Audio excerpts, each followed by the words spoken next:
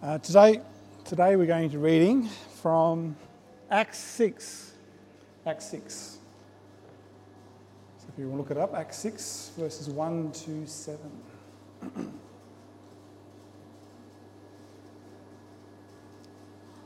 Been enjoying the series on Acts. It's been good. I think it's good to see how the early church worked, and also to encourage us to follow in their footsteps, I think. So, all right, Acts 6, everyone there?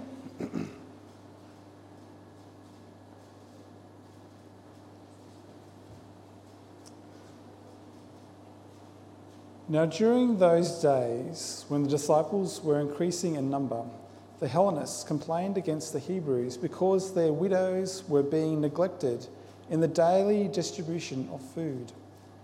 And the 12 called together the whole community of the disciples and said, "It is not right that we should neglect the word of God in order to wait on tables. Therefore, friends, select from among yourselves 7 men of good standing, full of spirit and of wisdom, whom we may appoint to this task, while we, for our part, will devote ourselves to prayer and to serving the word." What they said pleased the whole community, and they chose Stephen, a man full of faith and the Holy Spirit, together with Philip, Prochorus, Nicanor, Timon, Parmenas, and Nicholas, a proselyte of Antioch. They had these men stand before the apostles, who prayed and laid their hands on them. The word of God continued to spread. The number of disciples increased greatly in Jerusalem, and a great many of the priests became obedient to the faith.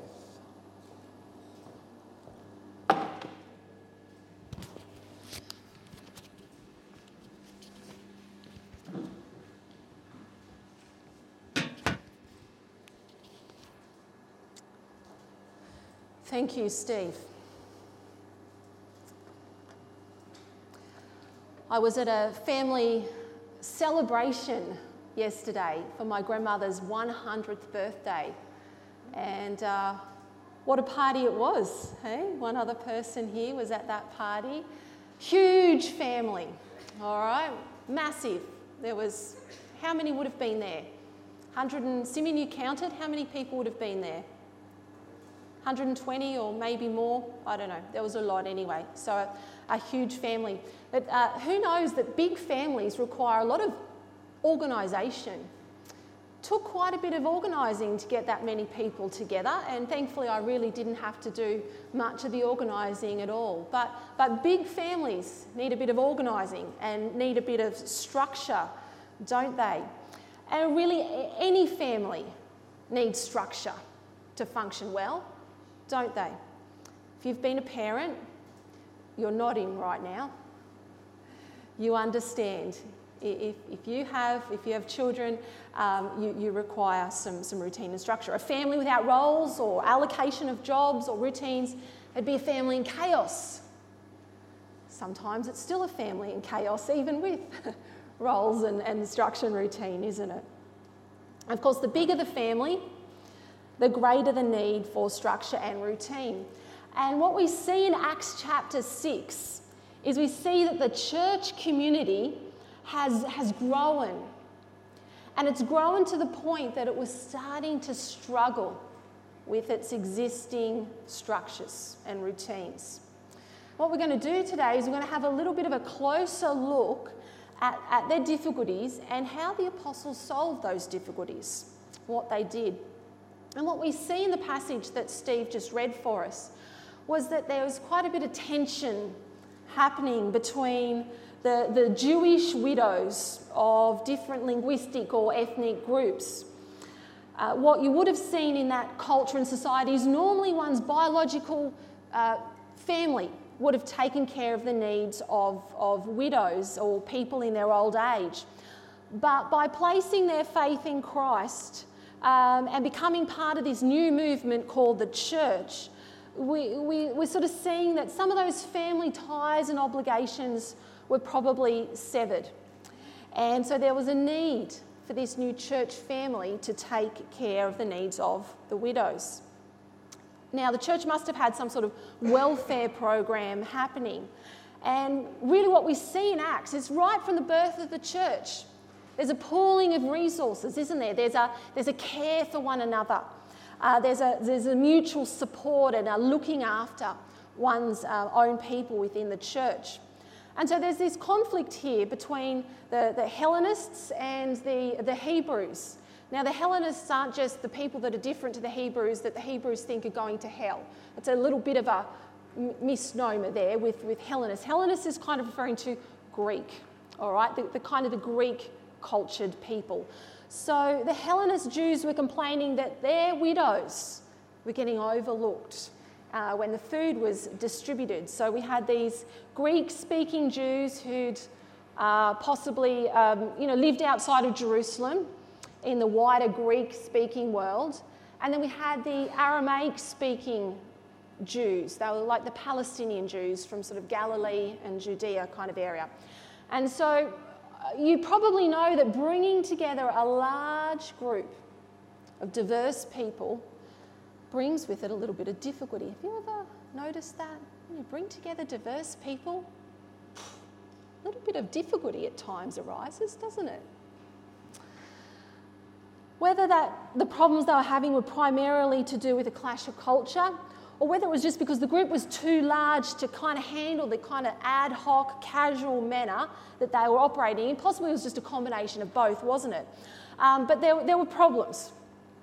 And so in a page right out of Moses' father-in-law's playbook, the apostles know they need to delegate. They need to delegate the job to allow them time to adequately devote themselves to the ministry of prayer and the word. And they know that if they try and lead everything or run everything, they'd eventually run out of steam. They'd really end up not running or leading anything effectively at all, and they'd wear themselves out in the process. Have you ever worn yourself out by trying to do it all and do too much? It's just my hand up. Oh no, Baxter as well. Yep, all right, now, yep, all right, now we're being honest.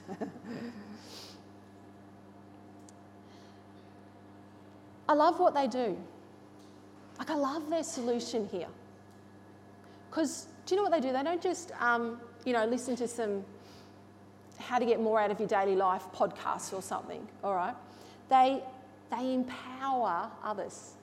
They empower the church community to help solve the problem.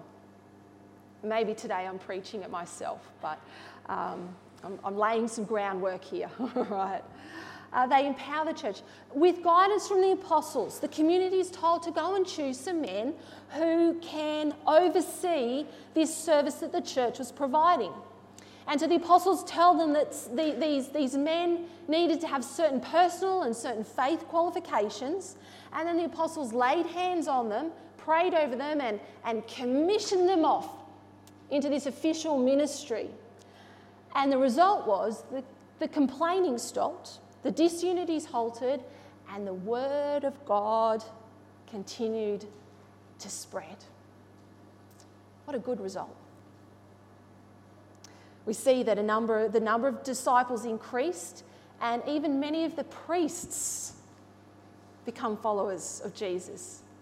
That's quite a significant thing right there.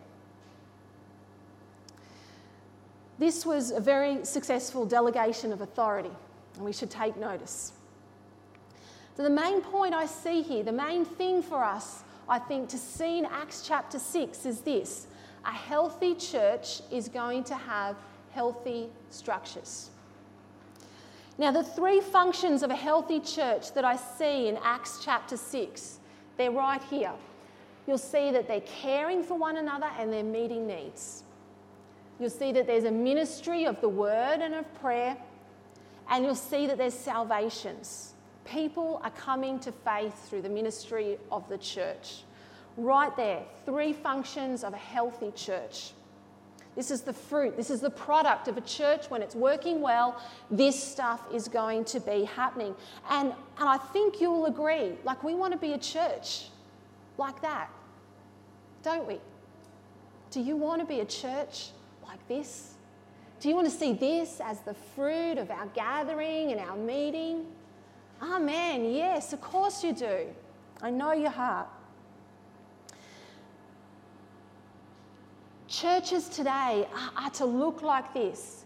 And our mission today as followers of Jesus remains the same as it did right back then in the time of Acts. But the question for us is, how do we structure ourselves as a family, as this community of believers that actually enables us to do these things effectively? You know, I want to empower you. I want to empower us together as the church to do this. And look, we're almost 6 months into our post-COVID reboot, and I think now is the ideal time to start getting a little bit more intentional about our vision, our values, our teams, our structures, our ministry roles. So we're going to have a look at Acts chapter 6, and we're going to see that this healthy church has healthy structures, and we're going to see what this might mean for us, our church, CRC Coolaman, in 2022. Are you ready? Here are the healthy structures that I think a healthy church is going to have. Number one, a healthy church will release people to minister according to their gift and their calling.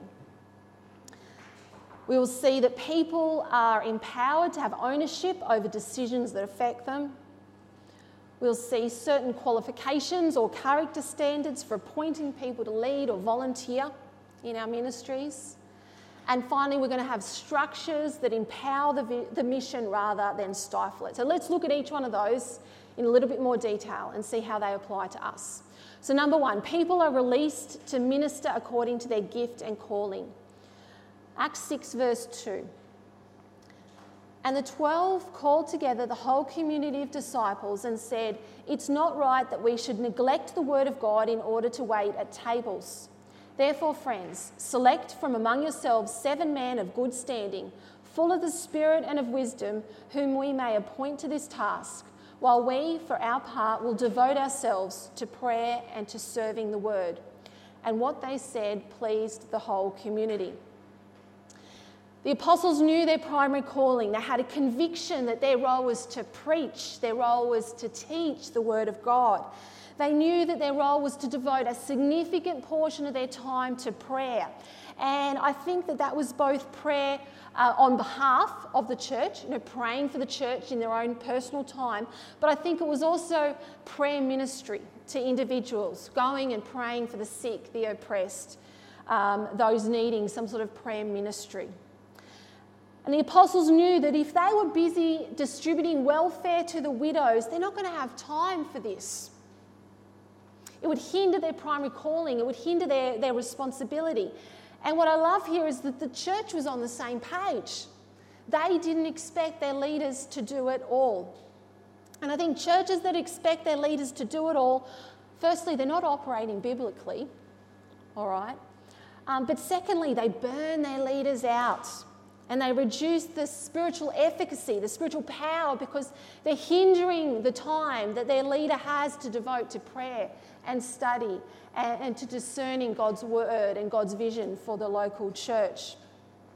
And I think if you have to think about some of the big name or famous pastors or leaders of large churches or large networks that end up getting themselves into a bit of trouble, that end up behaving in an emotionally or morally destructive way, shall we say.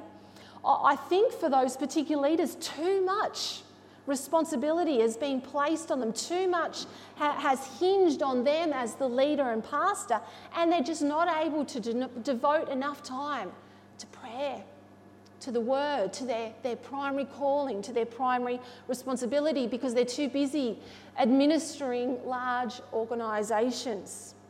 They're busy running programs and they burn out and they lose their way and things go amiss. I think we also see in Acts chapter 6 that the apostles knew that other people were called, other people were gifted to meet those needs. So not only did they not have time and it wasn't their primary calling, but It was other people's primary calling to meet those needs. And the 7 men who were chosen to organise this daily distribution of food, they were men that had the skills to do it, quite simply. They had the ability for this role. And so they'd be effective. Who knows that when you have the skills and you have the heart and the passion for a role, you're actually quite effective in it. And who knows that when you're in a spot where you really don't feel called, you really don't feel equipped or skilled, and, well, funnily enough, you end up not being all that effective at that particular role, do you? All right? And so these men, the early church, they had a conviction that church is a team. Church is a family. It's a body where all members are to contribute their own unique abilities and skills for the blessing and for the building up of each other. Why don't you have a look? Turn to the person next to you or beside them. Just eyeball them for a bit. All right? Just eyeball them. And say, I'm here to bless you and to build you up in faith. Why don't you say that to the people near you? I'm here to bless you and to build you up in faith. Hey?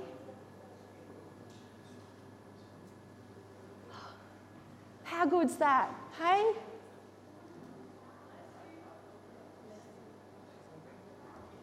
Do you believe that? Is that true? Yes. When we have the right person in the right job, everyone is fulfilled and the ministry of the church, it thrives. Question for you. Is church a team?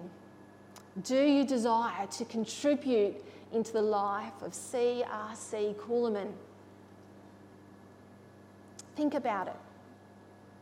Are you using your gifts in a ministry area of our church? And when I talk about gifts and calling, I just want to maybe clarify here. I know some people will say maybe someone might have a gift as a mum, or they might say my calling is God's just called me to be a mother, or God's called me to be a farmer or a scientist or whatever it might be. I want to say today, I'm not just talking about your occupation or the work that God has called you to, because I really do believe that in addition to our daily work, we all have a role to play in church life, don't we? And so what I'm talking about today is our life together as disciples of Jesus and this shared mission that we have as the local church in the Coolaman Shire. We are contributors, not consumers. I want to see people encouraged and supported to be regularly and intentionally serving this church in a way that is meaningful and significant to the ministry in this town. And look, I will say this is happening. It's not that this isn't happening in our church. But I think probably this is an area we can continue to build on and see that everyone who's connected in our church has a significant and a meaningful role to play, not just some of us. This must be part of our values as a church moving forward into the future. And so the question I have for each of you is this: what might it look? What might it look like for you to be regularly, intentionally serving in this church in a meaningful way? Daydream for a moment. If there were no limits, hey, if the Holy Spirit came and said, I am now empowering you to do whatever, what do you think it would be? What's he putting on your heart? What's he empowering you to do? There were no limits. What would be your role in this church? What would you like to contribute? And then I'd say, well, what's stopping you? Because I reckon it's not the empowerment of the Holy Spirit, because I think if we've gotten anything from Acts, we know that the Spirit will come upon you in power and you'll be my witnesses in Jerusalem, Judea, and, et cetera, et cetera. So it's not a lack of Holy Spirit power on offer. What's stopping you? And maybe what support or encouragement do you need? Come and tell me. I'm not a mind reader. I think I've got most people pretty well pegged, but I can't really read your minds. Not yet, anyway. Come and tell me. What encouragement do you need? What support do you need? What opportunities do you need? I want to know. A healthy church has healthy structures. People are released to minister according to their gifts and their calling. Number 2, people are empowered to have ownership over decisions that affect them. I just love how the apostles kind of throw it back on the church community. It's like, oh, you've got a problem, have you? Oh, right, well, here, solve the problem. Okay? They asked the church community to choose the 7, and then the apostles endorsed them or commissioned them into service. And so I think in a healthy church, there's a good balance between decision-making, good balance in decision-making between the leaders and the wider church. And I really do think that that's important. Because people need to have ownership, don't we, over things that affect us. And when you have ownership over something, you're going to value it and you're going to support it.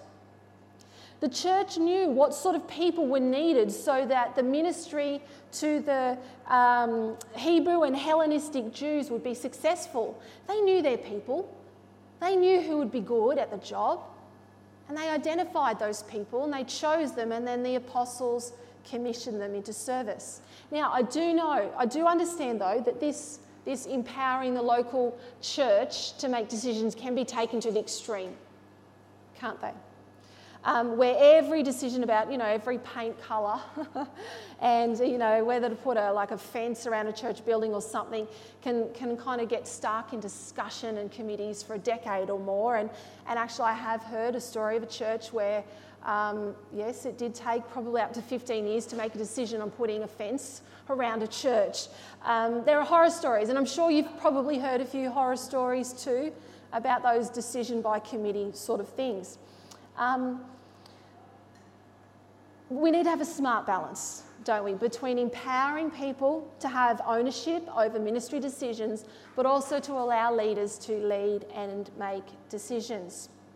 And so in Acts 6, even though the people are obviously given the task of choosing these men, it was also the apostles who firstly delegated that choice to them, but also the apostles gave guidance about the types of men who would be suitable to choose. And then finally, it was the apostles who kind of had the final say on the matter, the final confirmation by prayer and laying on of hands for these men. So I think we see here in Acts chapter 6 quite a healthy balance in power and decision making. So for us, I'm going to be inviting you to a church meeting, and I want us together to discuss some of the key things that are going to affect us as a church moving forward into the future, because I want us all to have ownership over the life and the ministry of this church. All right, so more on that later, but just hold that thought. I'll be inviting you to a meeting, all right? A healthy church has healthy structures. People are empowered to have ownership over decisions that affect them. Next, this leads us to number 3. There are certain qualifications, or you could say character standards perhaps, for appointing people. The apostles didn't just say, hey, just whoever's willing to do the job, just get them up there because gosh darn it, we need someone, anyone. Doesn't matter who they are, just anyone who sticks their hand up. They didn't say that, did they? They didn't say choose whoever you want. They said this, verse 3. They said, therefore, friends, select from among yourselves 7 men of good standing, full of the Spirit and of wisdom, whom we may appoint to the task. So what we see is there are certain eligibility criteria, shall we say, for being involved in the ministry and the volunteer work of the local church. So the first thing is you need to be someone of good standing or good repute. So the people who were chosen were respected by people. It's very difficult to put someone in a role in a church if they have a bad reputation, if they're known as being difficult or offensive or strange or a bit unstable in some way. Their reputation very quickly becomes the church's reputation, doesn't it? And their service to the church very quickly is overshadowed by some of their interpersonal deficiencies. And I must say, we also as a church, we have an obligation, a responsibility to actually protect others from harm. And so we do need to be careful about who we allow to fulfill certain roles that directly affect people. And so I would always rather be a bit more cautious in appointing people to certain roles. And sometimes I will just stop and watch and observe and discern who someone is, how they interact with other people, what their heart is, why they are here, before I want to see them in certain roles. Nextly, people need to be wise. And this is not just about being full of knowledge, is it? This is about knowing how to apply knowledge in a way that is loving and insightful. We don't want foolish, reckless, unthoughtful people in significant roles, do we? Because they're going to be unreliable, they're going to be ineffective, and they will also be potentially harmful to people. Next, they need to be full of the Spirit. I hope as we journey through Acts, the message of the importance of being filled with the Spirit is clear to you. Our mission as the church, our purpose, our effectiveness, all centres around the gift of the Holy Spirit. We can walk in the fullness of the Spirit, meaning we're empowered by the Spirit, we're equipped by the Spirit to do things with a courage and an effectiveness and a boldness and a power that we don't have on our own. You don't have what it takes on your own to be an effective minister and servant in the body of Christ. Go and join the Lions Club if you want to do it in your own strength. That's why you join the church, isn't it? Sorry. It just came to mind. The Rotary Club. The Rotary Club. We're here as a church and we minister out of the power and the life of the Spirit in us. There's a supernatural dimension to our church life and ministry. And so you must be filled with the Spirit. And this is not about, do you believe in Jesus and have eternal life with him? The question is, are you full with the Spirit? Are you? Are you full with the Spirit? Is he living in you? Is he nourishing you? Is he equipping you? Is he placing this little joy inside of you that you can't help but want to get stuck in a church life? I remember when I was first filled to overflowing with the Spirit of God, and you can give it all sorts of names. You can call it baptised in the Spirit. I really don't care what you call it. It's the effects of it that we're excited about, isn't it? And the effects of being filled, immersed, saturated in the Holy Spirit is that you can't help but want to be part of church life. I remember thinking on Monday morning that it was killing me that it was going to be a whole till Tuesday that I got to get together with my church to pray with them. Like I'd only seen them on Sunday and I had to wait until Tuesday to be praying together with other believers. Like it's just where the Spirit of the God is. You just can't help but want to minister and give and be with your brothers and sisters in Christ. Are you filled with the Spirit, church?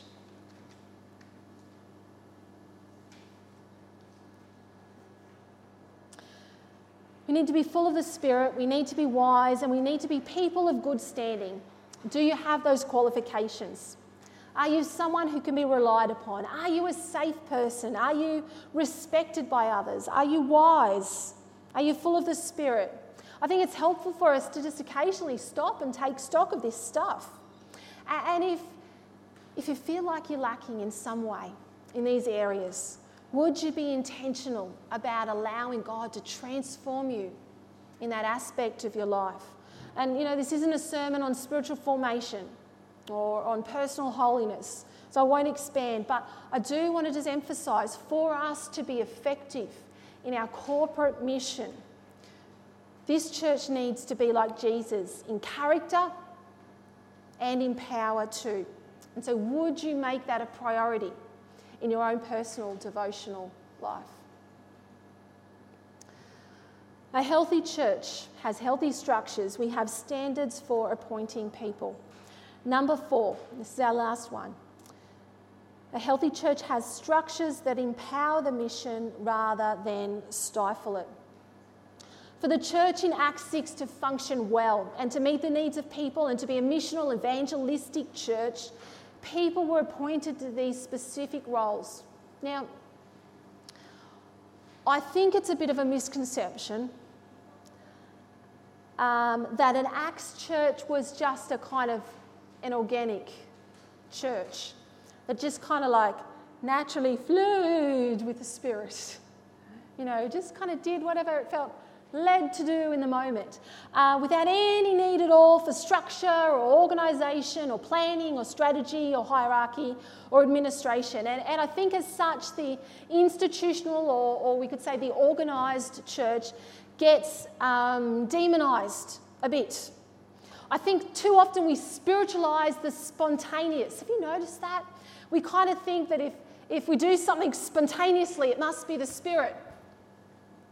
Maybe it is, but not necessarily. Sometimes it's the Spirit, and sometimes it's just plain chaotic and random. Clearly in the New Testament there were leaders. There was a structure to their meeting times and places. There was the organised distribution of welfare, and some people were appointed to teach, some weren't. We see gift lists in Romans and Corinthians talk about things like the gift of administration. When was the last time a preacher ever called you out the front and said, I want to anoint you with the gift of administration? I reckon we should do that today. Hey. Whoa. Structure, organisation, strategy, they're actually an expression of God's nature. They are. God is a God of order. He's a God of design. He's a God of structure. Things in our world, they're organised. They're predictable. They're not chaotic and random and kind of like floaty, are they? I mean, that's why science and maths works, isn't it? Now, none of us want admin for admin's sake or structure just to kind of be a big organisation. That's really rather dull, isn't it? But when we can structure and organise our church in a way that facilitates our mission, that enables us to achieve our vision, our values, that propels us into action, then I tell you what, admin can be a vital tool that sees us thrive as a church. And look, the first 6 months of this reboot that we've had, I've allowed things to be fairly simple. Not too much structure, not too much strategy, just while we find our feet again and kind of figure out who's kind of committed to this church and the ministry in the Coolum Shire. And I'm feeling like it is now time for us to start looking at this. And it's not that I suddenly want to create a zillion roles and structures, but I think we need to start looking at what we need to do in order to fulfill our mission in this community. It's time to start fleshing out our values a bit more and our vision. And actually, I love in Acts 6 that there's really quite a good basic structure we see there. In Acts 6, we see there's pastoral ministry, all right, so the meeting of practical needs, the caring for one another, the looking after people, and then there's a prayer and preaching ministry. And so we see the apostles responsible for this prayer ministry, this teaching of the word, the evangelism, those sorts of things. There's a pastoral wing, there's a teaching, preaching, prayer wing. It's not complicated, but it's focused on their mission, isn't it? So a healthy church, us, a healthy church will have healthy structures. So if we, CSC Coolaman, want to be a church that cares for each other, cares for our community, meets people's needs, if we want to be a church that ministers the word effectively, prays effectively, if we want to be a church that sees salvations and sees people coming to faith through our ministry, we're going to need to be working towards some healthy structures like these ones in Acts chapter 6. And as I said, I'm going to be organising a meeting time, and it is an open invite. If your heart is for CSC Coolaman, if your heart is for the Coolaman Shire, I want you to come to that meeting. If you call CSC Coolaman your home church, come to that meeting. All right, will you make it a priority? Keep an eye out. I'll be communicating via text and on Sundays when that meeting will be. But I want you to start getting excited. I want you to start being prayerful about what's your role in our local church here in Coolaman. Let's pray. Father God, we just thank you for the inspiration that you have given us in the book of Acts. We thank you for the guidance and the insight and the wisdom that we see here in the life of the local church in the New Testament. And Lord, our heart is to be a church like that. Our heart is to be a church that cares for people, that ministers the word, that prays for one another, that sees salvations. And so, Lord, would you shape us and form us as your people, as your church, to be able to fulfill those roles. Lord, would we be a healthy church? Show us how to have healthy structures that enable us to be like this. Lord, would you be stirring upon the hearts of each and every person, both those here today, but also those who are away, a desire to minister into this local body and to minister into this local town. Would you be pouring out your Spirit and empowering each of us in unique and meaningful and significant ways, Lord? We know that we cannot do what you have called us to do on our own, but we know that we don't have to. And so, as always, we are open to you, Lord God Almighty. Fill us full with the Holy Spirit. Renew us, refine us, form Christ in us, equip us and empower us, I pray. In Jesus' name, amen.